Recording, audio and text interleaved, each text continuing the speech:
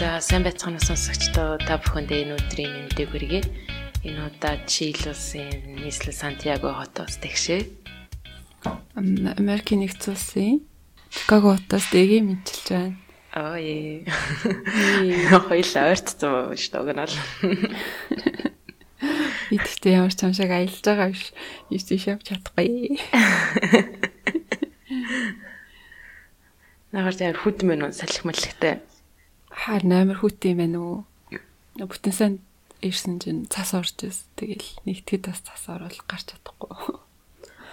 Тэгсэн чинь уг нь Японд одоо сакура дэлгэрч байгаа шүү дээ. Тий. Монголд сайхан цас орсон юм шиг л шүү дээ. Тийм. Монголоор дандаа анхны цас, сүүлийн цас, анхны бороо. Тийм постод хараалаа. Цас орж байгаа байна гэл. Бороо орж байгаа. Ой. Гэмэдэл авдсан штэ.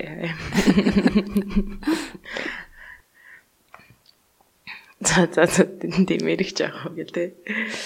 Хоёлаа. Гэтэ ер нь бол цаг агаартай холбоотой ном сонгосон байгаа тий. Тий. Ягаад тэнцээс ороод байна? Ягаад Монгол дуулаараад байна ч гэдэг юм ба тий. Энэ удаагийнхаа номыг сонгосон байгаа. Тэгээд энэ удаа сонгосон ном маань Drop Down гэдэг одоо бууруулах гэж монголоор орчуулах юм уу та тий. Ийм нэртэй ном байгаа. 2017 онд хэвлэгдэн гарсан ийм ном байгаа юм. Үндсэндээ энэ номны гол агуулга нь болохоор дэлхийн дурлалын эсрэг 100 шийдлийг санал болгосон, нэгтгэн гаргасан ийм ном байгаа юм. Тэгээд энэ хүү 100 шийдэл гэдэг маань төрөл бүрийн салбарт байж болох шийдлүүдийг санал болгосон байгаа. Тухайлбал яг ном маань ерөөдөө томоор хуваагдах юм бол 7 салбарыг одоо багцлж аваад тэгээд 100 шийдлээ санал болгосон байгаамаа. Тухайлбал байшин байгууламж болон хотын зохион байгуулалт, мөн эрчим хүчний салбар, хүнс тэжээлийн хоол хүнсний салбар байна. Мөн газар ашиглалт, түүхийд материал, мөн зам тээвэр, тэгээд түнчлэн энэ дэлхийн дулаалтай нэг холбоогүй юм шиг боловч маш их холбоотой. Охид эмэгтэйчүүдийг гэдэг энэ том сэдвүүдийг сонгож авсан байгаа. Энэ хүсүүлийн энэ хэсэг нь бол нэлээд сонирхолтой санагдсан. За тэгээд эдгээр 100 шийдлийг яаж хэрхэн бүтээсэн бэ, гаргаж авсан бэ гэхлээр энэ номны автор нь бол нэг хүн байгаагүй, яг нэг хүн нэгтгээд гаргасан байгаа л да. Гэхдээ судалгаа нь бол дэлхийн өнцөг болон бүрээс 200 гаруй эрдэм шинжилгээний ажилтан гар бие оролцож, судалгаа хийж, шинжилгээ хийсний үндсэндээ энэ хүү 100 шийдлийг нэгтгэн гаргасан байгаамаа. Тэгээд энэ хүмүүс нь сайн дураараа аюу мундаг тий. Тийм. Олон жилийн өмнөөс ингэж нэгдэж баг болж ажиллаад энэ номыг ингэж нэгдэж гаргасан байгаа. Тэгээ аль болох нөгөө мэргэжлийн хүмүүс болохоор нэр томьёо ашиглаж мэдээж хоорондоо ярьдаг тий. Тэгээ шийдлүүдээ ч гэсэн тэгж гаргаж ирсэн. Гэхдээ ном дээр аль болох одоо жирийн бид нар ч гэсэн ойлгох үз байдлаар энгийнээр тайлбарлахыг оролцсон байгаа. Ерөнхийдөө нэг одоо нөгөө дэлхийн дулааллыг эсрэг юу хийж болох вэ гэл тэнгүүд энэ ном дээр байж болох хамгийн үр дүнтэй 100 шийдэл нь байгаа гэсэн үг. Тэгээ та хэрвээ сонирхож байвал энэ шийдэл юм байт юм бол ямар байт юм бол гэж сонирхож байгаа бол энэ номоог үлгэж хараад тэр шийдлийн чинь талаар хамгийн сүүлийн үеийн хамгийн одоо нэг дэвшилтэд шийдлийг ингээд хураангуулаа бичсэн байгаа болохоор айгу түргэн хугацаанд ойлголт авчиж болно гэсэн үг.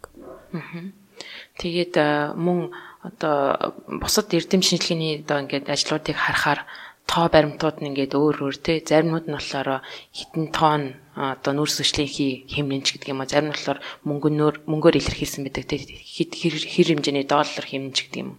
Энэ номон дээр болохоор бүх эдгээр 100 шийдлүүдийг нэгтгээд адилхан тоо баримтаар ингээд жигсаацсан байгаа учраас ойлгоход амар аль нь илүү үр дүнтэй, аль нь хөрөнгө оруулалт бага хэрэглэгддгийг, мөн аль нь одоо их хэмжээгээр нүүр сүжлийнхийг багасгах юм ч гэдэг юм уу тий.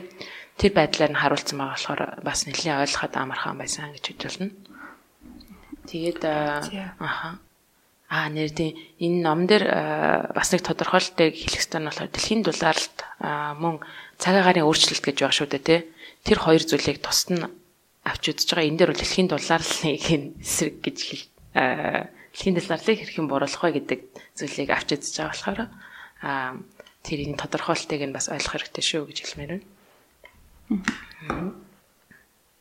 За тэгээд бит хоёр энэ хүү 100 шийдлээс сонирхолтой гэж бодсон мөн бид нар бас мэдвэжтэй юм уу гэж бодсон ойролцоогоор 18 шийдлийг сонгож ярья гэж бодож байна.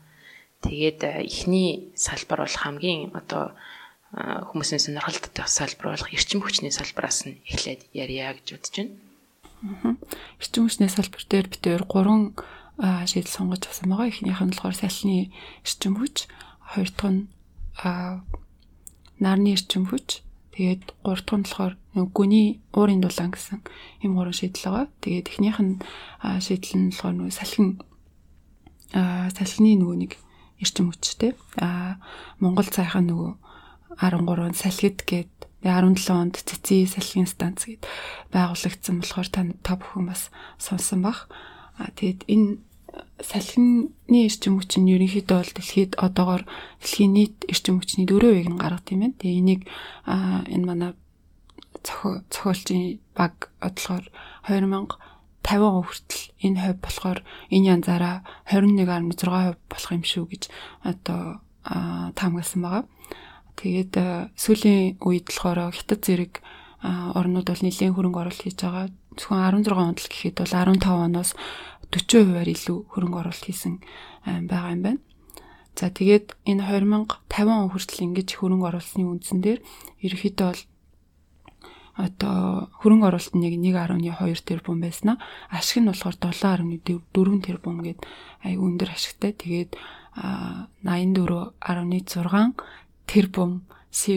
тэрбум тонн одоо нүрс хүчлийн хийг хэмнэж чадна, бууруулж чадна гэсэн тийм. Энэ тэгтээ амар том тоолохоор яг юу гэсэн үг нь ойлгохдохгүй байж магадгүй л дээ. Тэгтээ одоо ранкаараа ингээд 100 шийдлийг ингээд дараалуулаад ирэмблүүлээд гэх юм бол энэ салхины эрчим хүч болохоор дээрээсээ 2-т орж байгаа хамгийн үр дүнтэй тэгснэ энергийнхаа салбар дотроо хамгийн үр дүнтэй тийм шийдэл болж гарч ирсэн байгаа. Яагаад ийм үр дүнтэй гэдэгэнгүүт нэгдүгээр болохоор нөгөө нэг ерөөсөө усмас хэрэглэх юм аягүй бага. Тэгээд одоо хямд төсөр зардлаар босдог.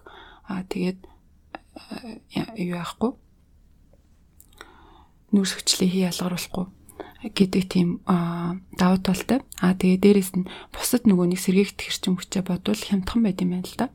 Жишээлбэл одоо 1 кВт цагийн эрчим хүчээ гаргахад 7 төгрөг орчим. Тэгснэ нарны эрчим хүч болохоор 13 төгрөг гээд тэгээд арай хямдхан байт юм байна. Бусдаас бодвол. Тийм. За тэгээд дараагийн энэ эрчим хүчний салбар дах бас нэг чухал зүйл бол яхаарахгүй нарны эрчим хүч байгаа. Тэгээд нарны эрчим хүч бол ерөнхийдөө 2 зүйл байгаа гэдээ ойлгочихвол нэг нь болохоор нарны эрчим хүчний үйлдвэр буюу одоо фарм бүр ингээд том талбайг хамарсан байдаг шүү дээ. Та бүхэн зургатаар харж байсан байх ингээд бүр амар олон панелуудтай нарны панелууд ингээд өртсөн. Тэрийг болохоор үйлдвэр бүтнээр нь авч ийдсэн гэж ойлгож байна. Тэгээд нөгөө нэг арга нь болохоор нарны эрчим хүчний автангуудыг айлууд ингээд тос үрдээ ингээд өөр дээрээ тавьсан байдаг. Эдгээрийг нийлүүлээд нийтдээ нарны эрчим хүчний салбар гэдээ ойлгочихж байгаа юм. Тэгээд эдгээр нь одоогийн байдлаар нийт эрчим хүчний 8%-ийг нь бүгд нийлээд үйлдвэрлэж байгаа юм байна. Тэгээд 2050 он гэхэд 17% орчимд хүрнэ гэж энэ хүү номон дээр ихэд таамаглаж байгаа юм байна. За тэгээд энэ нүрс хүчлийн хийг багасгах гэдэг хүчин чадлаар бол энэ нийт энэ 100 шийдвэрийн донд 8 дугаард бичигдсэн ийм үр дүнтэй арга юм а гэж хэлсэн байгаа юм. Тэгээд ерөнхийдөө энэ бидний сайн мэдэх нь болохоор Монголд одоогийн байдлаар нарны эрчим хүчний тийм үйлдвэр бол байхгүй гэж ойлгож байгаа. Тэгээд бидний сайн мэдэх нь болохоор айлуудын дээр тавьсан байдаг тэр хавтангууд шүү дээ. Гэхдээ нарны эрчим хүчний тэр талбай буюу тэр ажиллаж байгаа том үйлдвэр маань илүү их үр дүнтэй ажилладаг. Учир нь юм бол энэ хүү үйлдвэрүүд нь хавтан нь нараад агаад ингээд эргэх чадвартай байдаг учраас нийтдээ үйлдвэрлэж байгаа эрчим хүчний нь 40%-аар илүү буюу хямд 40%-аар үр дүнтэйгээр үйлдвэрлэдэг гэж хэлж болно. Тэгээ гол асуудал нь юу вэ гэхээр мэдээж нар байгаа учраас нар гарган жарган тухайн үед тэгээд нар хамгийн их эрчимтэй байгаа үе өдрийн цагаар хамгийн их эрчим хүч үйлдвэрлэх боловч хэрэглээ маань шөнийн цагаар хамгийн их ихсдэг байгаа. Энэхүү балансыг нь хэрхэн зохицуулах вэ гэдг нь бол асуудал байдаг. Тийм учраас хажууд нь нарны эрчим хүчийг ашиглаж байгаа үед батарейнаас гадна хажууд нь заавал тийм өөр эрчим хүчний их үүсвэртэй хамт хослолон ажиллах шаардлагатай. Жишээлбэл хажууд нь жижигхэн генераторч гэдэг юм эсвэл нөгөө сая гүний уурын эрчим хүчээс ирсэн шүү дээ. Тэрнтэй хослуулахад бол маш тохиромжтой гэж үздэг юм байна. За тэгээд энэхүү нарны эрчим хүчний энэ хавтангуудын хувьд гэх юм бол бас нэг сонирхолтой зүйл нэг юм бол энэ бол бас одоо ажлын байрыг эксгэгч гэдэг юм уу айлуудын тус үрдэн байгаа одоо хөдөө орон нутагт байгаа айлуудад шууд ашиглах боломжтой байдаг учраас одоо буурай хөгжилтэй орнуудад өндөр хэрэглэгддэг юм байна. Тэгээд жишээ нь хэм бол Бангладешт 3.6 сая айл нарны хавтангаар ингээд ашигладаг юм байна айлтай. Тэгээд үүний ачаар одоо 115 мянган хүн шинээр ажлын байртаа болсон байх жишээтэй. Тэгээд мөн энэхүү нарны эрчим хүчний энэхүү чадварыг нь сүлжээ буюу одоо грид гэж нэрлэдэг шүү дээ. Энэтэй холбоод өгөх юм бол улам илүү одоо сайн үр дүнтэй арга болж өгөх юм байна гэж номдод тайлбарласан байгаа. Тэгээд нөгөө гэтээ нэг Toshiba ч лөө нарны эрчим хүчний хавтны жижигхэн юутай фарм байгаа гэдэг ч байсан шүү дээ. Монголд уу? Хаанлээ тий. Хэд хэдэн газар байд юм шиг л. За тэгээд 3 дахь энерги салбарын шийдэл нь болохоор нөгөө гүний одоо газар дуурчин нөгөө нэг дэлхийн газар дуур тий. Халуун цүн байгаа. Тэгээд тэрнээсээ болоод тодорхой хэсэг газруудад дэлхийн давхрахтай нэлийн ойрхон хэсгүүдэд бол тийм халуун хэсгүүд байт юм л да. Тэгээд тэрний ойролцоох уснууд нь гүний уснууд нь тэр халуун хэсгээс болоод ингээд уур гаргаад тэгээд одоо бидний сайн мэддэг халуун аршаа маршаа бол тэгж гардаг гэсэн үг. Тэгээд тэрийг ашиглаад тэр газрын гүнд байгаа усны уурыг ашиглаад эрчим хүч гаргадаг тийм бас нэг арга байт юм байна. Тэгээд одоо дэлхийн нийт газар нутгийн 10% нь тийм гүний уурыг ашиглаж эрчим хүч гаргах боломжтой тийм газрууд байт юм байна. Гэхдээ одоогоор нийт тийм нөгөө нэг халуун ууртай газруудын дөнгөж 6-7%-ийг л ашиглаж байгаа юм байна. Тэгээд иймэрхүү газрууд нь болохоор сая битээр ярьсан нөгөө салхи нарны эрчим хүчүүд бол нөгөө нэг тийм цаг уурын чанар байхгүй тий. Салхигүй боллоо гэл одоо нөгөө эрчим хүчгүй болчих юм уу эсвэл өшин боллоо гэл нарны эрчим хүчийг одоо эрчим хүч ховордох юм тийм байхгүй. Баян гарч идэг 24 цагийн туршид цаг ураас хамаарахгүй ингээд гарч идэг болохоор маш тийм тогтвортой эрчим хүч байд юм байна. Тэгтээ сул тал нь болохоор тэр уур маань болохоор бас тодорхой хэмжээгээр өөрөө газрын гүнээс нүүрс хүчлийг ялгаруулж дим байна.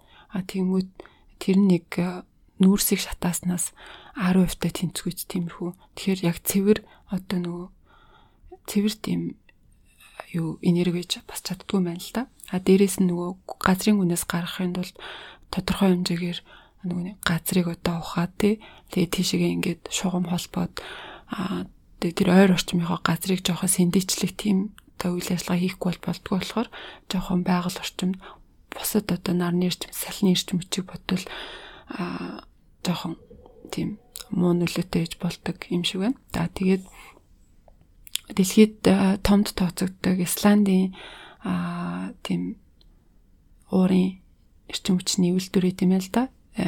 Сварценги гэдэг нэртэй. Тэр газар нь болохоор нийтдээ 25,000 айлыг цахилгаанжуулах тийм хүчин чадалтай. Одоо манай нүүн цэцгийн хүндийн энэ төр чинь болохоор 100,000 айл мэлэн мэл шүү дээ. Тэгээд тэрнээс бол арай хүчин чадлын хувьд бол яг тухайн газар нутгаас хамаарч байгаа л. Гэтэ ойролцоо юм шиг байгаа юм. Гэтэ 25,000 айлыг эрчим хүчээр хангаад тэгээд хамгийн сонирхолтой нь болохоор нөгөө нэг одоо тэр усных нь ингээд уураар эрчим хүчээ гаргachингуудаа тэр илүү гарсан усаа нөгөө ойролцоо аршааны газарт ингээд өгөөд тэгээд тэнд нь аялал жуулчдаар хүмүүс ирээд халуун аршаанд орд юм байна. Тэр нь болохоор жил 100,000 хүн ирж аршаанд ордог. Тэгээд амар амар гоёгоос тий аялж уулзлаа. Тийм. За тэгээд ийм уурын эрчим хүчний газар нь болохоор 2050 он гэхэд одоо бол одоо нэг ч хүрэхгүй хувийн одоо дэлхийн эрчим хүчийг хангаж байгаа бол 2050 он гэхэд нийтдээ нэг бараг 5 орчим хувийг хангахаар болох юм шүү гэсэн тийм тооцоо байгаа юм байна. Тэгээд хэрвээ тийм болчих юм бол нийтдээ бас л нөгөө CO2 буюу нүрсгчлийн хийг нэлээд одоо хэмнэх тийм нэг шийдэл болно гэсэн үг. За тэгээд дараагийн маш чухал бас салбар нэх юм бол хоол хүнс тэжээлийн энэ салбар байгаа. Тэгээд энэхүү салбараас бит 2-3 бас шийдлийг нь ярья гэж бодож байна. Тэгээд эхнийх нь болохоор хоол хүнсний хаягдлыг багасгах. Тэгээд 3 дахь нь болохоор ургамлын гаралтай хоолыг илүү хийдэг. Өмнө ярьсан тийм.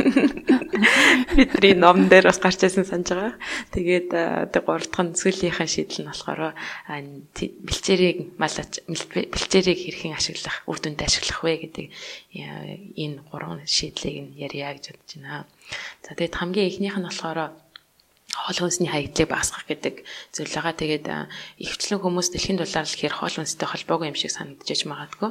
Гэтэ яг ингээд тоо үзүүлэлтээр ингээд харах юм бол нийт дэлхий дээр үйлдвэрлэж байгаа хоол хүнсний 3/1 нь хаягдл болон хаягддаг юм байна. Тэгээд мэдээж бид нэр тавган дээр эзэн хоолыг хаяагүй. Энэ юу хэлээд байна вэ гэхээр үйлдвэрлэлтийн явцад одоо жишээлбэл помидор авах юм бол өнгөөр нь сорт хийх гэдэг юм уу те. Тэгээд улаан зарагдаад нөгөө ногоон багнууд нь хаягддаг шүү дээ. Амт чанарын хувьд ирнэсээ их мэдчлэн энэ байдлаар хаягдж байгаа 3/1 маш том хэмжээгээ зөвлөдөг.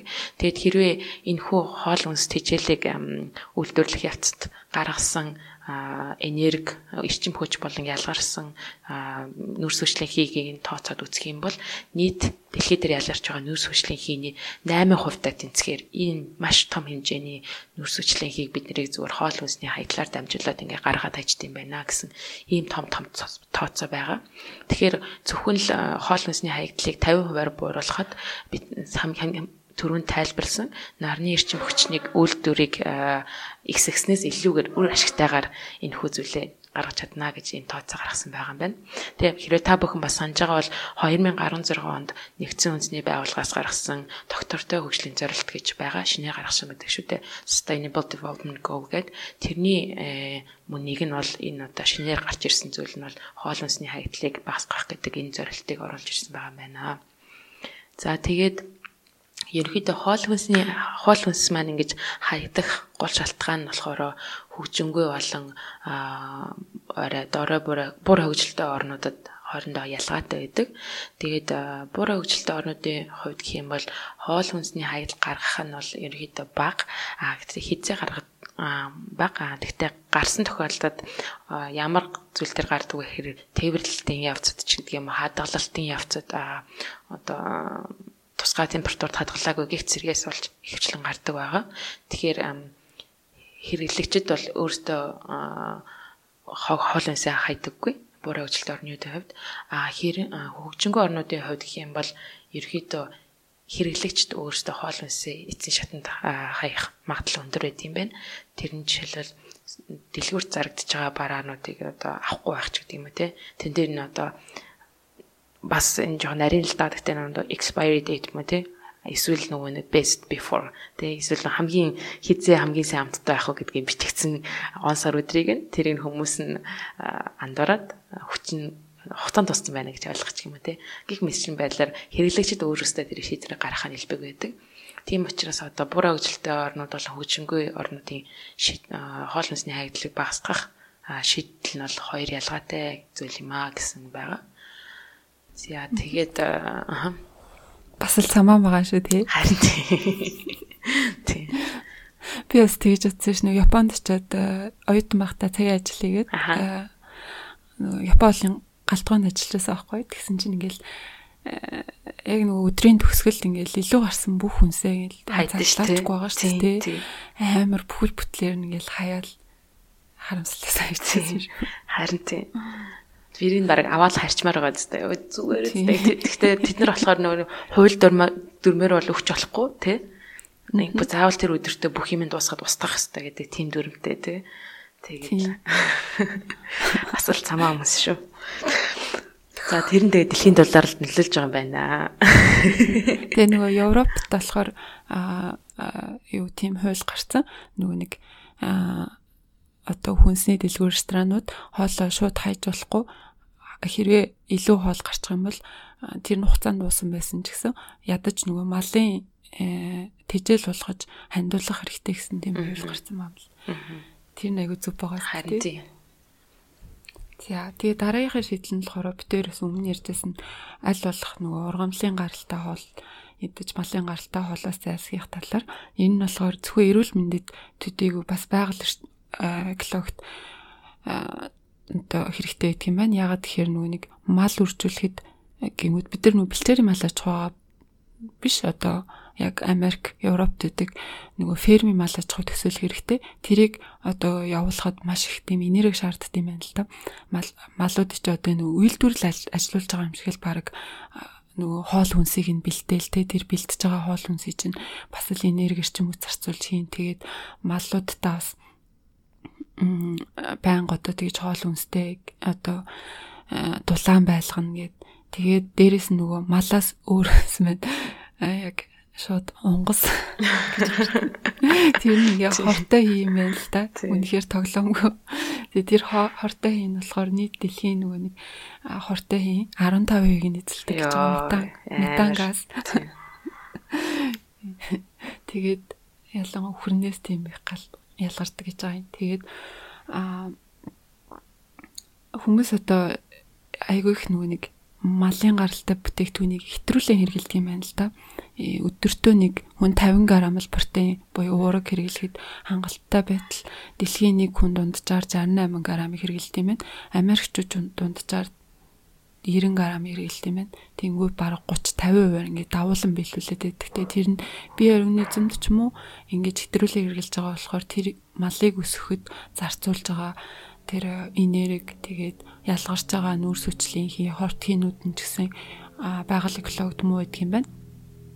За тэгээд энийгээ ингээд багасгаад ядаж одоо дэлхийн хүн амын 50% нь ингэж зорилго давуулан биелүүлэхгүй хэм хэмжээндээ идээд явах юм бол ер нь нүүрс хүчлийг 26.7 тэрбум тонноор багасгаж чадах юм байна. Энэ нас нэлийн ранкара гэдэг юм бол сайн тэгшээ гэлсэн нөгөө хоол хүнсний хаягдлаа багасгахын дараад орох нэлийн дээр эхний 10 турт орох том шийдэл байгаамаа. За тэгээд дараагийн шийдэл нь болохоор managed grazing буюу одоо энэ өдөртөгцсөн одоо бэлчээрийн мал аж ахуй гэж хэлэх юм уу та тий гэж орчуулж болох юм. Монголчуудын хувьд бол угаасаа мал аж ахуй маань бэлчээрийн мал аж ахуй байдаг учраас энэ концепт, энэ санаа бол аль хэдийн бидний өдөртөм хэрэгэлдэг зүйл байгаа. Гэтэл бэлчээрийн мал аж ахуй, нүүдлийн мал аж ахуй биш орнуудын хувьд гэх юм бол мал аж ахуйгаа гаргахдаа бүдрээ ферм дээр гаргадаг. Тэгэхээр ерөөхдөө хашаанд хашигдсан газар малнууд нь бэлчээд тэгээ тэнцэнэ ерөөсөө л жилжингээ тэнцэнэ бэлчин тэнцэнэ 5 жил 10 жилдээ бэлчин ерөөсөө ингээл нэг л газар ингээ байнга суурин байдаг. Гэтэл хэрвээ мал бэлчээрлэх гэдэг нь маань ерөөхдөө хэрвээ тийм биш байсан бол тэ бэлчээрийн мал аж ахуй байсан бол мал бэлчэрнэ гэдэг маань хөрсөндөө хамгийн сайн үр дүнтэй арга байт юм байна л да. Хөрсний үржил чимээг нь хадгалахад. Тэгэхээр ерөөхдөө яагаад вэ гэхээр одоо Монгол хүмүүс сонсож байгаа бол тайлбарлахад одоо хаашаач юм те. Мал нь ерөөхдөө ходоодонтой хоол хүнсээ боловсруулаад эслэг хадгалж байдаг. Тэгээ тэрийг ялгарлаад энэ буцаад тэнцэнээс гарсан эслэгүүд нь бэлчээртэй үржил чимээг нь буцаага сайн нөгчөөд юм байна. Тийм. Баас нь бордоо болдог л гэсэн үг тийм үү? Ерөөхдөө ер нь тийм. Тэгэхээр сайн баалгаад тэрийг нэг цэвэрлэхгүй тэнцэнэ бордоо болгоо орхих хэрэгтэй. Гэхдээ нэг хэрэгэлсэн газар тодорхой хэмжээнд байжгаад буцаагаад тэр газараа солих шаардлагатай байна л да. Тэрний өөрөлдвөл монголчуудын нөгөө нэг өвөлжөөндөө нүүдэг, хаваржандаа нүүдэг, цусландаа нүүдэг гэдэг яг энийг л хэлээд байгаа юм байна. Энийг болохоор хэрэгжүүлж чадах юм бол тэр бэлчээр нь талхалтгаас хамгаалагдана гэж хэлж байгаа юм байна. Ерөнхийдөө бэлчээр талхалтдах гэхээр монголчууд угсаа мэдж байгаа л та нөгөө үржил шим налга болоо сүүл рүүгээ ингээ шороо хийсч ирдэг шүү дээ. Тэгэнгүүт нөгөө тэнд байх хэрэгтэй байсан ногоо ургамал байхгүй болно гэдэг чинь буцаагаад агаарт нүүрс хүчлийнхий илүү ихээр ялгарчлах тийм шалтгаан болдог юм байна гэж ойлгох хэрэгтэй. Тэгээд энэхүү бас бэлчээрийн мал аж ахуйг дэмжих гэдэг маань энэхүү ном дээр бол 19 дугаарт бичигдсэн бас үр дүнтэй аргуудын нэг байгаа. Тийм маш сонирхолтой санагдсан дээ. Дэлхийн ирээдүй бэлчээрийн мал аж ахуй юм байна. Яг нөгөө малаас ялгарч байгаа яг шууд ялгарч байгаа хортыг багасгаж чадахгүй ч гэсэн дээ. Тэгтээ хэрвээ мал үржүүлэх юм бол ферм биш ингэж бэлчээрийн мал аж ахуй хэрэглэсэн нэгдүгээрт малыг өөрт нь ингээд ид хугамыг зөөж өгөөл те дулаан байлгана гэл тийм энерги нэгдүгээр зарцуулахгүй хоёрдугаарт нөгөө нэг мал бэлчиж байгаа газраа ч гэсэн тий үржил шимтэй байна гэдэг маань нөгөө нэг хөрсөнд байгаа нөгөө үржил шим нөгөө нэг нүүрс хүчлэхийг хөрсөнд нь ингээд хадгалаад ногоо байхгүй болчингууд тэр нүүрс хүчлээ хийнгээд агаар тэгдээд хий болоо гарчтай юм байна л та. Тийм болохоор үржил шимтэй байх хэрэгтэй тийм ээ. Тэгээд мал бол тэрэнд айгүй чухал үр гүйцэтгэх юм байна. Сонирхолтой санагдсан шүү. Бид нар технологио сайжруулах юм бол бусад орнуудад нэвтрүүлэх боломжтой юм шиг те. Яг энэ чи боломж байгаа учраас дэлхийн ерөнхийдөө тэр чиглэл рүү хөдөлж байгаа гэдгийг анхаарах хэрэгтэй юм шиг санагдсан. Тийм. Малчтаа одоо нөгөө томилоотой тийм. Заах те. Бид нар багшилж болох нь шүү дээ.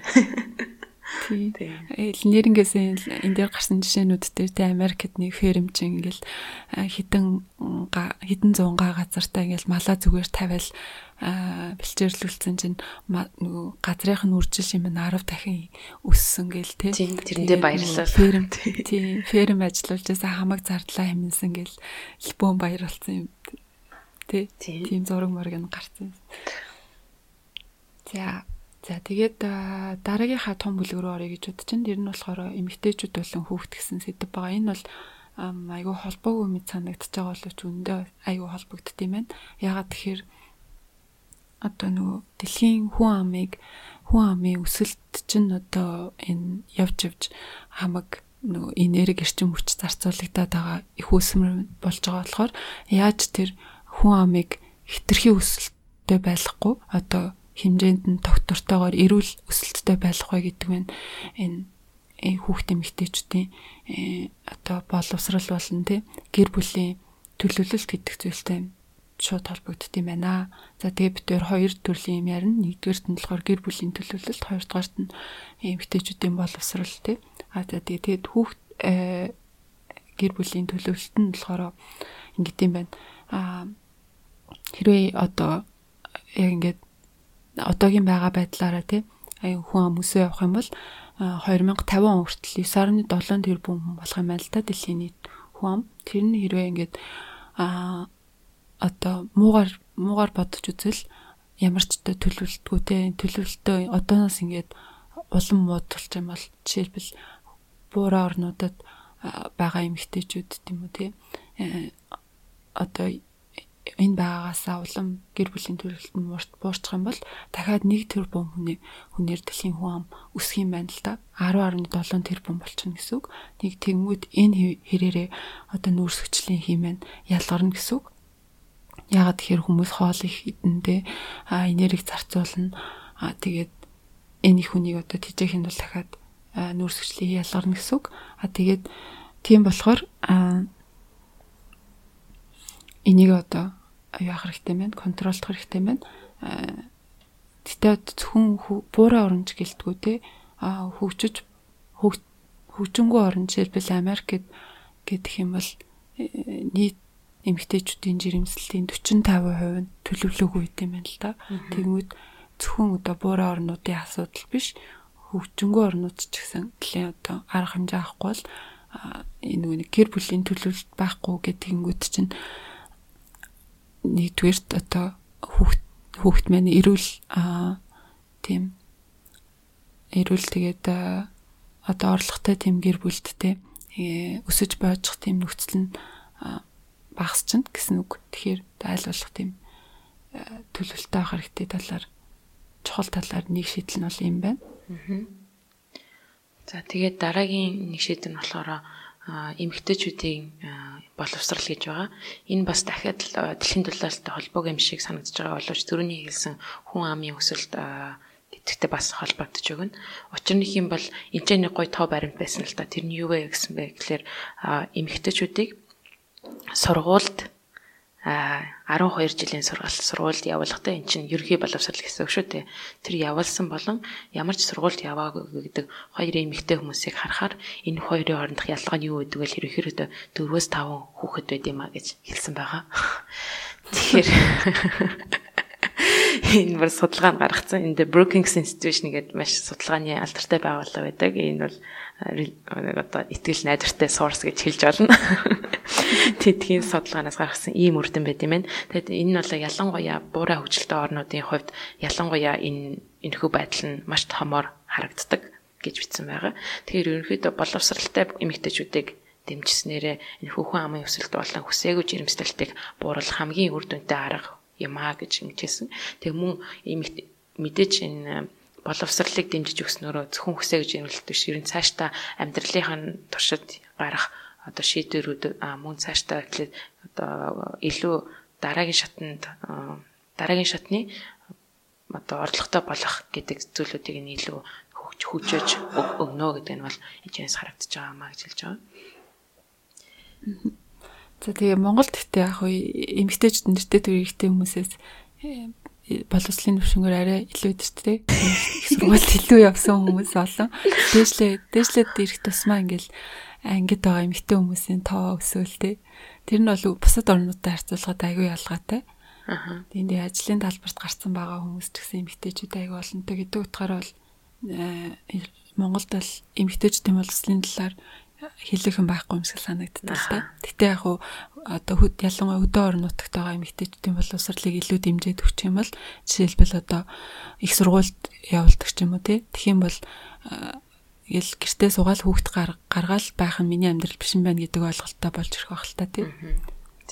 За тэгээд дараагийн маань чухал сэдв байна болохоор барилга хот гэсэн сэдв байгаа. Энд дээр болохоор бид 3 чухал сэдвийг ярина. Эхнийх нь болохоор төвлөрсөн халаалалт, төвийн халаалалт, хоёр дахь нь дулаалга, гурав дахь нь LED гэрэл гэд ийм 3 сэдв байгаа. За эхнийхээ сэдвийн талаар ярив. Төвлөрсөн халаалалт энэ нь болохоор Монголд угаасаа нөгөө Оросын зөвлөлт Оросын үеэс баригдсан төвлөрсөн халаалт байдаг шүү дээ. Энэ нь угаас ашигтай байна л да. Ягаад гэхээр нөгөө байшин болгон тусдаа ингээл халаалт хэрэглээл тэгэл тусдаа байшингаа халаах гал тэгэл тэрийгээ буцаж унтраах гал тэгэл тэгжсэнд орвол нэг ингээд төвлөрсөн газраа халаалтаа хийгээд тэгээ тэрийгээ ингээд шумаар түгээчих юм бол хамаагүй үр дүнтэй гэдэм байна. За тэгээд тэр шугамн газар дooрлол ингээд бүрэлдээд бий болсон байх юм бол тэр нүү энергийн их өсөр халаалтыг ингээд бий болгож байгаа тэр хэсгийг нь болохоор ямар ч байдлаар шийдэж болно. Одоо бол бид нар тийм Монголд зөвхөн ингээд нүүрс шатаагаал тэгэл ус ингээд халаагаал дулаан ялгаруулж байгаа боловч тэрийг нь бол зөвхөн нүүрс шатаах биш сэргийх эрчим хүчээр шийдэж болно гэсэн үг. За тэгээд яг одоо дэлхийн нийт халаалтын системийг Монголд бол ингэ төлөрсөн халаалт байдаг болохоор мэдээж юм шиг санагдаж байгаа боловч үндэ энэ бусад орнууд нэг байдгүй мэн л да. Японд ч гэсэн байдгүй тий. Японд их хвчлэн нөгөө нэг гэртээ шууд air condition насаагаал халаачдаг. Тэгээд тэр нь айгүй их нөгөө эрчим хүч ашигладаг. Тэгээ юу яадаг. Өвөл air conditioner их хасаах юм бол цалгааны зардал их гардаг ч юм уу. Тэр нь бол айгүй өөр ашиггүй юм шиг үнэхээр санагддаг. За тэгээд дэлхийн нийт одоо халаалтын системийн дөнгөж одоо 0.1% нь л төвийн халаалт эзэлж байгаа юм. Энийг 2050 хүртэл ерөнхийдөө 10% хүртэл өсгөж болох юм шүү гэж ном дээр одоо төлөвлөсөн таамагласан байгаа юм байна. За дараагийн сэдв болохоор дулаалга гэж байгаа. Тэгээд insulation тий дулаалга гэж нэрлэдэг боловч энэ нь болохоор хоёр утгаар нь авч үзэх хэрэгтэй. Тэгээд энэхүү одоо байшингийн дулаалгын энэхүү систем нь болохоор байшингийн ерөөхдөө өөрийг нь хүйтнээс хамгаалахаас гадна хүйтний үед халууныг нь гадагшаа гарахаас хамгаалахаас гадна халууны үед мөн халууныг дотогш нь оруулахаас хамгаалах тийм зорилттой байдаг. Тухайлбал одоо 100 болох юм бол халуун хүүд нэвтэрдэг байшин байх юм бол 100 болох юм бол 100-ы халуун агаар тэр жигтэй орж ирэх учраас хитрхи air condition буюу агааржуулагч хэрэглэснээрээ бас хүчил төрх нүүрс хүрчлэнхийг илүү ялгаруулах ийм зүйл болох учраас энэ маш чухал сэдв болж өгч байгаа юм байна. Тэгээ ерөнхийдөө одоо ашиглагдж байгаа нийт байшин байгууллагын хувьд хаваад үзэх юм бол энэ буруу энэ дулаалгын системээс болоод нийтдээ энергийн 25-аас 60% нь бол ингээд алдагдчихдаг гэсэн ийм том тоо байгаа. Тэгэхээр энэ бол маш том тоо. Тэгээд хэрвээ энэхүү одоо байшин байгууллагуудын 54%-ийг нь хэрвээ бид нар зөв дулаалгын системтэй болгоод оруулаад өгчих юм бол ойролцоогоор за одоо 4 тэрбум доллар оцоо хэмнэх боломжтой байна гэсэн ийм судалгаа гарсан байгаа. Тэг ялангуяа Монголын хувьд ч гэсэн одоо Улаанбаатарын утаа их байна гэд хэлэгдэж байгаа шүү дээ. Тэрний бас нэг том шалтгаан нь бас гэр хороол маань тохиромжтой дулаалгын систем байхгүй байгаа учраас бүх дулаанаа одоо байдаг газраар ингээд алдаад байгаа учраас сайн дулаалгаж чадаагүй. Тэгээд тэрнээс болоод шаардлагатай хэмжээнээсээ илүү их хэмжээгээр төлш шаардаад мөн түүнээс шалтгаалаад нүрсэжтийг ялгаруулж байгаа гэдгийг бид нар бас мэдж байгаа хаа. За тэгээд дулаалгаас гадна бид нар бас яаж эрчим хүчээ хэмж болох вэ гингүүд гэрлээ солих энэ бол хамгийн амархан арга тий. Бидний сайн мэддэг нөгөө дээр эсэргэлжсэн шар гэрэл. Тэгээ тэрнтэй харьцуулахад LED гэрэл гэдэг маань эрчим хүчийг 90%-аар бага хэрэглэдэг. Дөнгөж 11% тал тэнцвэр эрчим хүч хэрэглэнэ гэсэн үг. Тэгснээ бас нөгөө удаа хэрэглэгддэг. Нийтдээ өдөрт нэг 5-аас 6 цагаас агаал бараг 27 жил орчим дундчаар хэрэгжилж болдог гэж байгаа юм л та. Шатахгүй те ингээл яваад. Тэгээ яг үнийн хувьд нөгөө шар гэрлээс 2-3 дахин үнэтэй болчингууд хүмүүстэй амтхнаа бодоод авчаад идэг. Гэхдээ яг нөгөө эрчим хүчээ хэмнэхээ тогныхоо мөнгийг бодоод те эрээс нь хэр удаа хэрэглэхээ бодох юм бол LED гэрэл хэрэгтэй байна.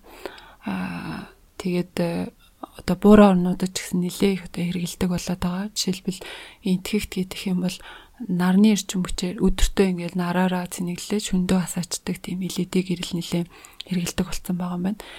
Тэгээд зүгээр сурагчид те ялангуяа энтгэгт чинь нөгөө гэрлийн шугамд холбогдоогүй айлууд байдаг. Тэгээд хүүхдүүдийг хичээлийн хийлгэхэд тус төхөн болох үүднээс ийм гэрлийг одоо 1 сая сургуулийн сурагчийн одоо гэрт нь ингээд суйрлуулсан байт юм байна. Тэгэхээр одоо нөгөө нэг дээр үед бол нөгөө лааны гэрэл хичээлээ идэг гэдэг шиг те энтхигийн хүүхдүүд бол LED гэрлийн гэрэлд айгүй чанартай гоё гэрэлтэй хичээлээ хийж байгаа юм байна гэсэн үг. За тэгээд 2050 он хүртэл ерөнхийдөө нийт дэлхийд ашиглагдаж байгаа гэрлийн 90% нь LED гэрэл болох юм шүү гэсэн судалгаа өгд юм байна. За тэгээд дараагийн том сэдв рүүгээ орё гэж бодож байна. Тэгээд дараагийн том сэдв маань болохоор газар ашиглалт гэсэн ийм сэдв байгаа. Тэгээд энэ дээр бит хоёр шийдлийг нь ярих гэж бодож байна. Нэгдүгээрх нь болохоор халуун орны одоо ой мод тий ой модны ашиглалт болон хоёр дахь нь болохоор уугуул иргэдэг хэрхэн одоо ашиглах юм уугуул иргэдэг хэрхэн холбоотой байхгүй гэдэг тэр зүйлийн тухай ярих гэж байгаа. Хүн ашигладаггүй шүү. Хүн ашигладаггүй шүү. Тийм уугуул иргэдэг дэмжих. Тийм дэмжих тий гэдэг хоёр сэдвийг сонгож авсан байгаа.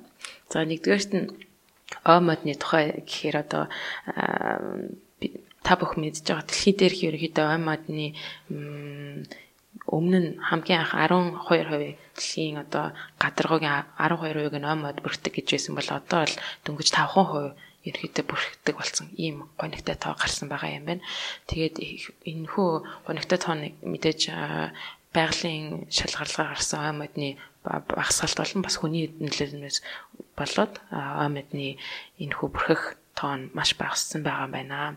Тэгээд энэхүү ой модыг устгаснаар ямар зүйл ягаад дэлхийн дулаалт холбоотой байна гэхээр мэдээж тэндээс гарч байгаа нүрс хүчлэнхийг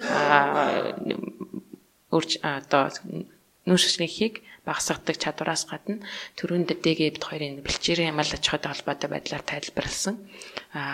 Тэр үржил шимгүй хөрснөөс болоод нүүрс зүрхчийн хэд хэмжээс ялгарч ялгарч идэх юм байна л да.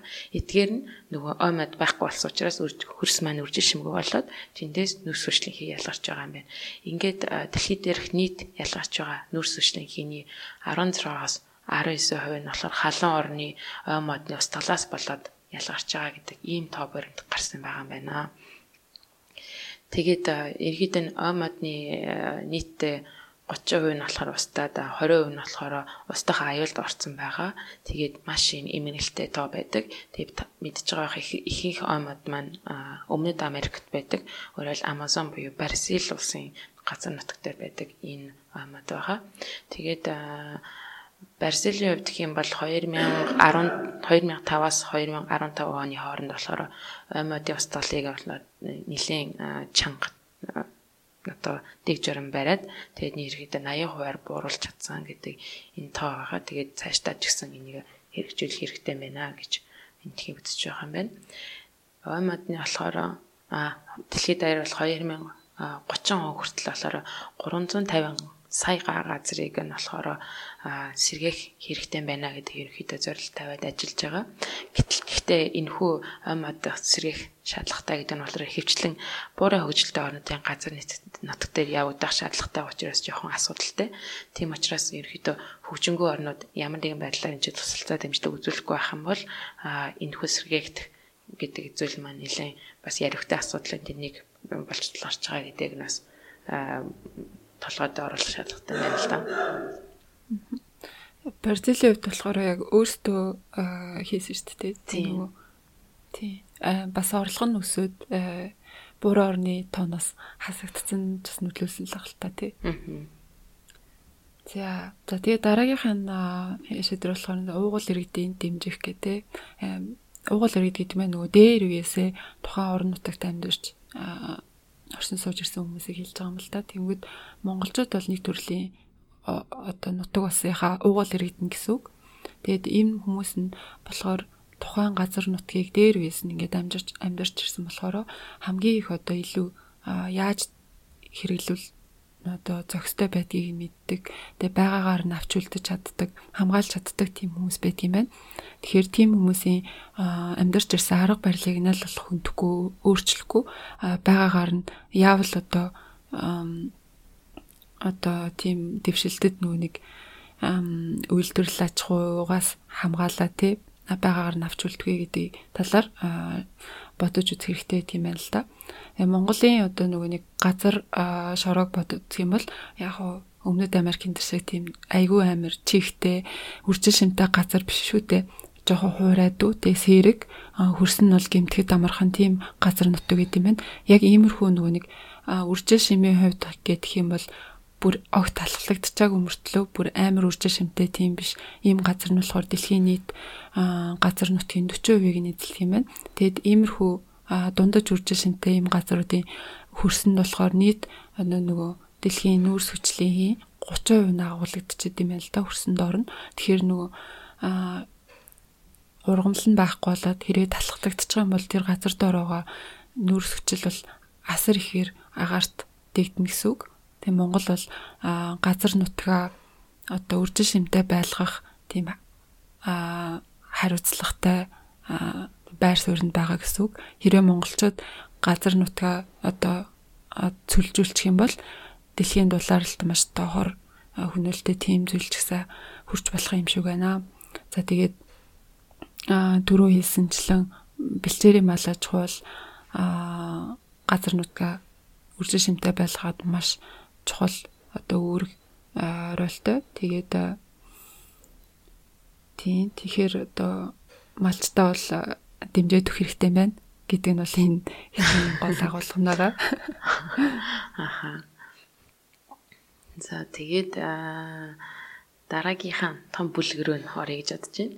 Тэгээд дараагийн том бүлэг маань болохоор тээвэр транспорт буюу зам тээврийн хүнсэн юм бүлэг байгаа. Тэгээд энэхүү бүлэг дотор бид хоёр сонгож авсан нь болохоор мэдээж electric vehicle буюу цахилгаанаар ажилладаг машин. Тэгээд хоёр дахь нь болохоор mass transit буюу нийтийн тээврийн энэ асуудлыг хэрхэн шийдэх вэ гэдэг энэхүү хоёр шийдлийг сонгож авсан байгаамаа. За тэгээд цахилгаан машиныхын тухай эхлээд яриа гэж бодож байна. Ерөнхийдөө цахилгаан машиныг ингээл ойр үед л одоо цахилгаанаар ажилладаг машиныг ойр үед л ингээд сонсоод байгаа юм шиг те шинэ технологи юм шиг санагдаж байгаа боловч энэ бол аль хэдийн 200 гаруй жилийн өмнөөс яригдчихсэн. 1828 онд энэ хүү яриаг Томас Эдисон болон Хенри Форд хоёр ийм шин төрлийн цахилгаанаар ажилладаг машин хийе гэд яриад янзлаад ингээд зохион бүтээгээд явж байсан ийм зүйл байгаа. Тийм болохоор хүн төрөлхтний үед бол энэ шин зүйл биш юм аа гэж ойлгож болно. Тэгээ энэ хоёроос өмнө гэхдээ цахилгаан машин үүссэн байсан юм лээ. Зүгээр энэ хоёр дараа нь бас 1900-аад оны 20 дугаар зууны ихэр бас энэ хоёр ярьжсэн гэд энэ сонирхолтой байна шүү дээ. Энэ хоёр хоорондоо ингэж юм хийжсэн юм уу гэдэг.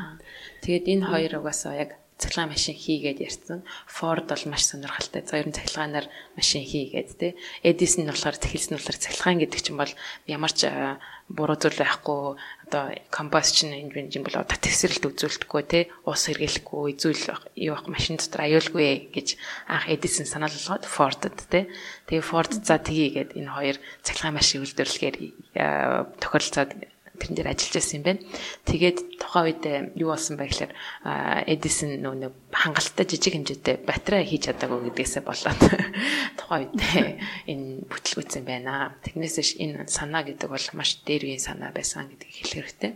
Тэгээд түүний дараа ч гэсэн 1891 онд William Morrison гэдэг компанийн хувьд л тийм хямдхан өртөгтэй тийм жижиг батарей хангалттай тийм 6 хүний судалтай цахилгаан машин бас бүтээгээд тухайн үедээ бас бензинээр ажилладаг машинаас илүү зарагдчихсан. Учир нь юм бол тухайн үед бензинээр ажилладаг машин нөгөө гараар ингэж мануалддаг штэ даасахын тулд тийм байсан гэдэг шалтгаантай. Тэгээд бас жоохон аюултай юм шиг санагддаг бас юм шиг цахилгаанаар ажилладаг машин илүү сайн байсан.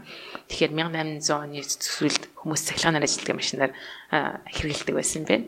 Тэгээд дараа нь яагаад бензинээр ажилладаг машин давамгайсан бай гэхлээр ерөнхийдөө тэр гараар ажилладаг нь асуудалгүй болсон. Тэрийг электроноор ингээд асааж чаддаг тийм одоо бидний мэдэх инжин тий мотортой болсон шүү дээ тий. Тэгээд гих мэтчлэн бензинээр ажилладаг машины технологийн хувьд шилт гарсан. Тэгээд мэдээж газрын тосны нээлтүүд энд араасаа цуурсан. Тэгээд газрын тос үйлдвэрлэх нь ч гэсэн бас хямдхан болсон учраас бензинээр ажилладаг машин түгээмэл хэрэглэгдэх болсон юм байна. Тэгээд буцаад одоо 90 үед бидний одоо байгаа үедээ буцаж ирэхэд ерөөхдөө одоо 1 сая гаруй цэвэр цахилгаанаар ажилладаг машин одоо үйл зарагдаад байгаа юм байна. Тэгээд ном дээр бичсэн судалгаан дээр үндэслэхэд 2035 он гэхэд нийтдээ 2 тэрбум гаруй болтлоо өснө гэж ингэж яригдчихэж байгаа юм байна. Тэгээд одоогийн байдлаар хамгийн үр дүнтэй цахилгаанаар ажилладаг машин болохоор Nissan Leaf машин байгаа. Энэ Tesla-гаас ч илүү хямдхан 1 км-д оногдох зарцуулалт нь болохоор Nissan Leaf-ийнх нь болохоор илүү хямдхан гэдэг тэгээ бичсэн байсан. Тийм учраас хамгийн экономик машин гэсэн иймэрхүү үр дүнтэй байгаа. Дэлхийд цахилгаан машин хамгийн ихээр зарагдж байгаа нь мэдээж Америк, Хятад, Япон гэсэн 3 маркет дээр хамгийн их зарагдж байгаа юм байна.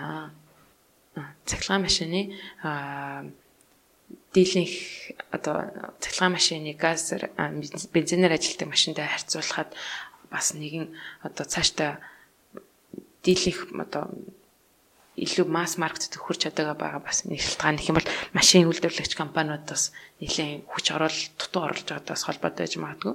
Одоогийн байдлаар 35хан одоо цахилгаан ажилладаг машины модель байгаа юм байна. Гэтэл бензинээр ажилладаг машиныг харьцуулах юм бол хэдэн 100-аараа байгаа. Тэгээд мөн цахилгаанаар ажилладаг машины гол асуудал нь одоо гэх юм бол нэг удаа чарж хийгээд хэдэн километр явах боломжтой вэ гэдэг нь асуудал байгаа. Тэгэхээр энэхүү одоо бензинээр ажилладаг машин бол бензин километр очивол ингээд бензин хийгээд болохоор ингээд асуудалгүй явчихна. Тэгээд энэхүү асуудлыг одоо цахилгаанаар ажилладаг машины charging station буюу цэнэгэлдэг тэр байгууламжуудыг нь илүү сайн өргөдгөж өгснөөрөө энэхүү асуудлыг шийдэх хамгийн гол асуудал юм одоо шийдэл юм а гэсэн байгаа. Тэгэхээр ерөнхийдөө энэ цэнэглэх байгууламжуудыг бол одоо нарны эрчим хүчээр цэнэглэх байгууламжуудад нарийн эрчимсээ цэнэглээд тэрнээсээ буцаагаад цахилгаанаар ажилладаг машинууд тэндээсээ буцаад цэнэглэх юм а гэдэг энэ шийдлийг гаргаж өгч байгаа. Тэгээд хэрвээ ингээд энэ үнэхээр ингээд амжилттайгаар тий ерөөхдөө хэрэгжиж явж байгаа л да тий Tesla-гийн хувьд ч гэдэг юм уу те Solar City гэдэг хамтарсан байгаа. Ингээд явах юм бол энэ шиг сайхан ногоон машин гэж байхаа болох нэ ийм байгаа. Тэгээд энэ сая Америк, Хятад, Японд хамгийн их машин зарагдаж байгаа шүү дээ. Тэрний гол нууц нь болохоор тухайн орнуудад засгийн газраас нэлээд дэмжлэг үзүүлдэг юм л да.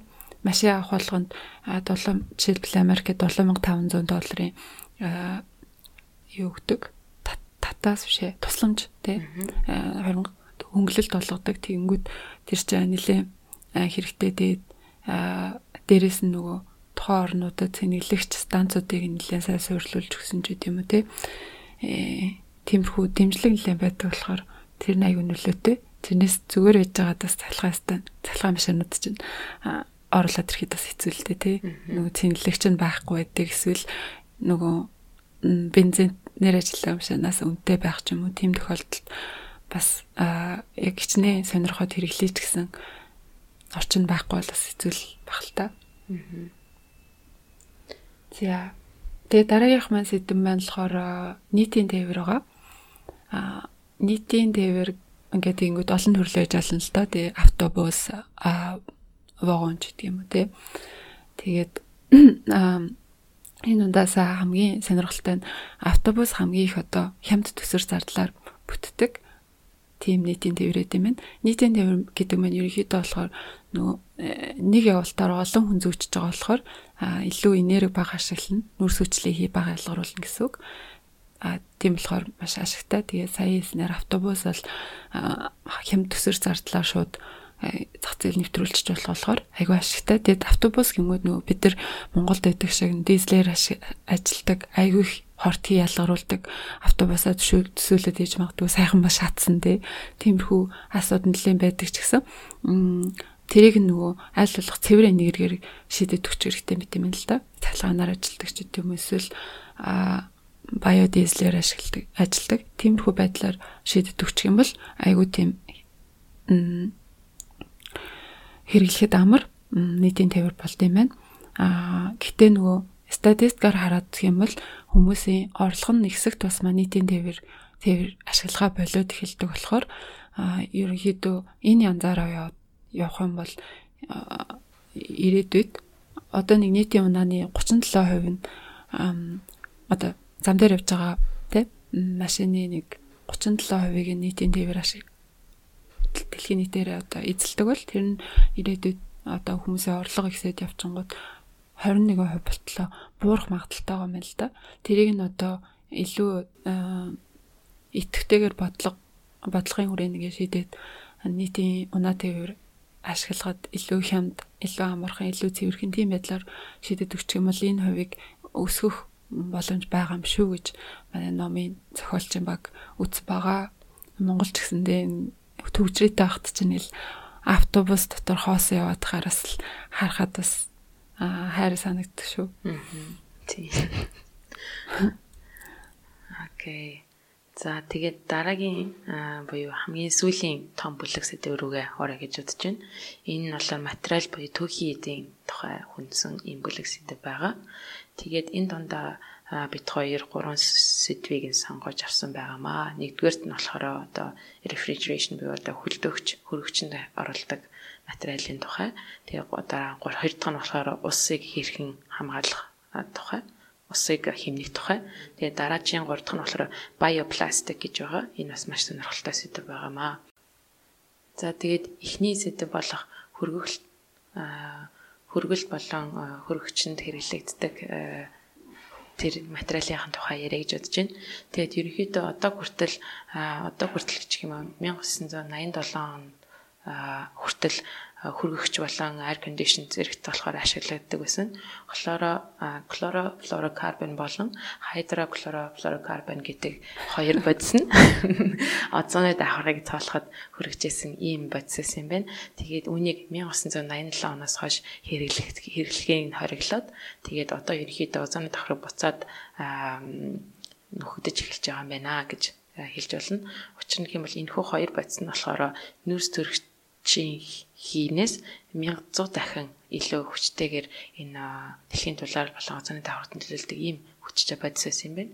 Тэгээ түүнээс хойш хүргэгч болон одоо air conditioner гэх зэрэг хүргэлтийн системд болохоор хэрэглэгдэж байгаа hydrofluorocarbon гэдэг дахин бодис хэрэгжилжсэн боловч энэ нь бас маш хүчтэй хөлөмжийн хий гэдэг нь тогтоогдсон учраас эдгээрийг мөн багасгах дэлхийд даяараа дэлхийн одоо 1197 орон нэг 2028 он гэхэд одоо алга болгоё багасгая гэдэг ийм зорилтыг тавиад ажиллаж байгаа. Тэгэд энэ нь болохоор зүгээр нэг Кёто протокол гэдэг юм уу те Парисын гэрээ гэдэг тэр зэрэгтэй адилхан тийм нэг хоорондоо зүгээр яриад өнгөрсөн яриа биш. Энэ бол зайлшгүй биелүүлэх ёстой шаардлагатай ийм зүйл байгаа. Хэрвээ биелэхгүй байх юм бол одоо олон улсын худалдаан дээр хориг тавих гих зэрэг одоо тиймэрхүү заалтууд байгаа учраас улс орон даяар энийг гүйцэтгэхээр чармаан ажиллаж байгаа юм байна. Тэгээд хэрвээ эдгээр зүйлд нь одоо ингээ биелэгдчих юм бол энэ хүргэлтийн одоо бодисыг шинжилснээрээ бид нар энэ хүү 100 шийдлийн номер 1 шийдэл болох ийм үр дүнтэй хамгийн үр дүнтэй ийм арга байгаа юм байна. Тэгээд ерөөхдөө энэ хүргэгч энэ хүү бодисны 90% нь болохоор энэ ашиглалтнаас гарсан хүргэгч болон ашиглалтнаас гарсан air conditioners болон ялгарт юм байна. Тэгэхээр үлдсэн 10% нь болохоор хэрглэж явах үед одоо эсвэл нөгөө үйлдвэрлэгч явцад гардаг юм байна. Тэгэхээр хамгийн гол асуудал нь ерөөхдөө ашиглалтнаас гарсан одоо хуучин хүргэгч, хуучин air conditioning хэрхэн яаж зөв аргаар одоо recycle болон хийх вэ? Хэрхэн яаж зөв аргаар энийг хаях вэ гэдэг нь хамгийн чухал асуудал болоод байгаа юм байна. За тэгээ дараагийнх маань сэдв болохоор усыг хэмнэх. Тэгээ нөгөө дэлхийн дулаалыг бууруулахад ус яагаад хамааралтай болох вэ гэдэгэнгүүт усыг бид нэг ундандаа хэрэглэхийн тулд цэвэршүүлээ. Тэгээд ус аны газар нөгөө газар руу зөөгөө түгээгээд ингээд айгүй их энерги шаардлагатай болт юм байна л да. Мэдээж тэгэнгүүт тэр энергийг хэмнэхийн тулд усаа хэмнэх шаардлагатай болт юм байна. Тэгээ усаа гэрийн нөхцөл хэмнэх хамгийн амархан арга болохоор усан тэмэлттэй цалгаан одоо тоног хөрөмжийг ашиглах.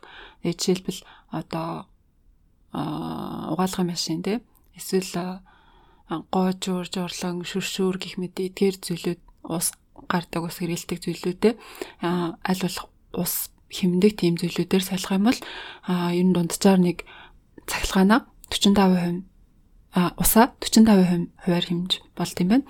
Тэгээд чинь шүршүүр дээр хэлэх юм бол нөгөө нэг шүршүүрээс гардаг ус гардаг тэр нүхийг нэгээд айгуу жижигсгцэн гэхдээ айгуу даралттайгаар тэгж шүршүүр гардаг ус гардаг шүршүүр маань ерөнхийдөө усыг 70%-аар хэмнэх юм байна.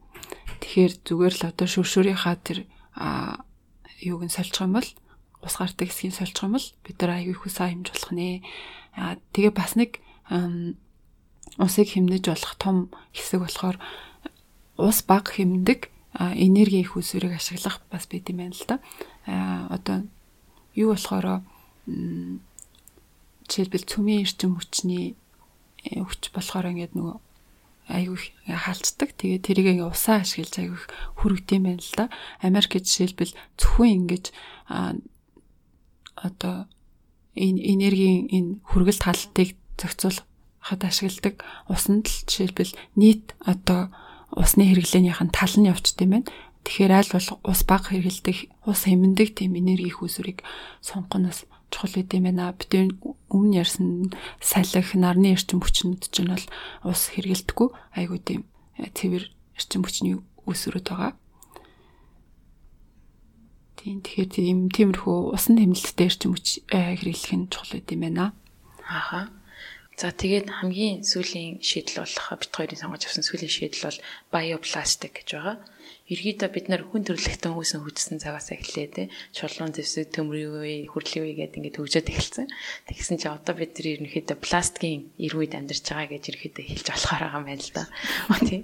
Учир нь юм бол одоо жилд нэг хүнд тутамд оногдох пластикийн хэмжээ нь юм 37 кг жинтэй пластикийг нэг хүн болгонд одоо үйлдвэрлэж байгаа байна гэдээ ойлгоч болно. Тэгэхээр энэ тоон ерөнхийдөө 2050 он хүртэл 4 дахин өснө гэсэн ийм асар тийм масс тий мангас шиг тоо байгаа юм байна. Тэгээ та бүхэн өөртөө мэдгүй ч магадгүй боловч пластик эргэн тойронд байгаа бүх зүйлд хэрэглэгдэж байгаа. Тэгээд одоо шилбэл хоол хүнсний сав бодлоос ахгуулаад компьютер машин тий хөлбөмбөг одоо юу вэ танд тоглож байгаа тоглоом гар утас тий бүр хувцсан дээр хүртэл ингээ заримдаа fiberglass гэдэг орцсон гэж яддаг шүү дээ. Тийм болохоор ерөөдөө өдөр тутмын бидний амьдралд салшгүй нэг хэсэг учраас энийг ерөөсө пластикийг одоо нойлно гэдэг зүйл бол маш хэцүү. Түүний оронд болохоор одоо хэрэгжилж байгаа пластик одоо бидний хэрэгжилж байгаа нь болохоор газрын тосны гаралтай химийн аргаар гаргаж авсан пластик ерөнхийдөө хэрэгжилж байгаа. Харин түүний оронд пластик хэрэглэлдгээрээ хэрэглээд тэрхүү пластикийг нь биопластикаар сольж өгөх нь боломжтой юм шүү гэдэг энэ шийдлүүдийг эрдэмтэд гаргаад байгаа юм байна. Тэгээд мэрэгчлэнүүдийнх нь таамаглаж байгаагаа болохоор одоо хэрэгжилж байгаа пластикуудын 90%-ийг нь биопластикаар орлуулах боломжтой гэж хэлж байгаа. Гэхдээ мэдээж энэ чинь болохоор зөвхөн одоо боддоор боломжтойг нь ярьж байгаа болохоос үн одоо тий хэр зэрэг өндөр үнэтэй болох гэдгийг нь бол энэ ч тооцоогүй дүнх зүгээр хэлж байгаа л да ерөөдөө. Тэгээд ерөөдөө нийт одоо хэрэглэгдэж байгаа пластик бидний хуванцруудын болохоор 5% нь л ерөөдөө дахин боловсруулагдж байгаа юм байна. Тэгээд үлдсэн 60 орчим хувь нь болохоор шатаагдж байгаа. Тэгээд 30 орчим хувь нь болохоор байгальд шууд хаягдж байгаа юм байна. Тэгэхээр маш хор уршигтэй. Тэгээд энэ янзаараа байх юм бол 2050 он гэхэд ерөөдөө далайд хаягдж байгаа энэ пластик хуванцрын хэмжээ нь загаснаас илүү их болно гэдэг ийм гонигтай тоо гарцсан байгаа юм байна. Тэгээ пластика дахин боловсруулахад хамгийн анхаарах хэрэгтэй бид бүхэн хийж чадах ёстой зүйл болохоор ялгаж хаях байдаг юм байна л да. Нөгөө нэг химийн гаралтай пластик, биопластик хоёр маань recycle хийх үедээ ингээд хоорондоо нэгдсэн байх юм бол холигдсон байх юм бол recycle хийж болдгүй юм байна л да. Тэгэхээр тус нь ялгаж байгаа recycle хийх юм бол болдог. Тэгээ ялгах аргаасаа эхлээд бас хэцүү те. Аль нь ямар гаралтай биопластик ч юм уу те. Химийн гаралтай пластик гэдэг ялахад уусаа жирийн хүн бол хэцүү болохоор яг нөгөө бодлогын талаас нь анханасаа химийн гаралтай пластикаа зогсоочих юм бол хамаагүй амар болчих واخ л та.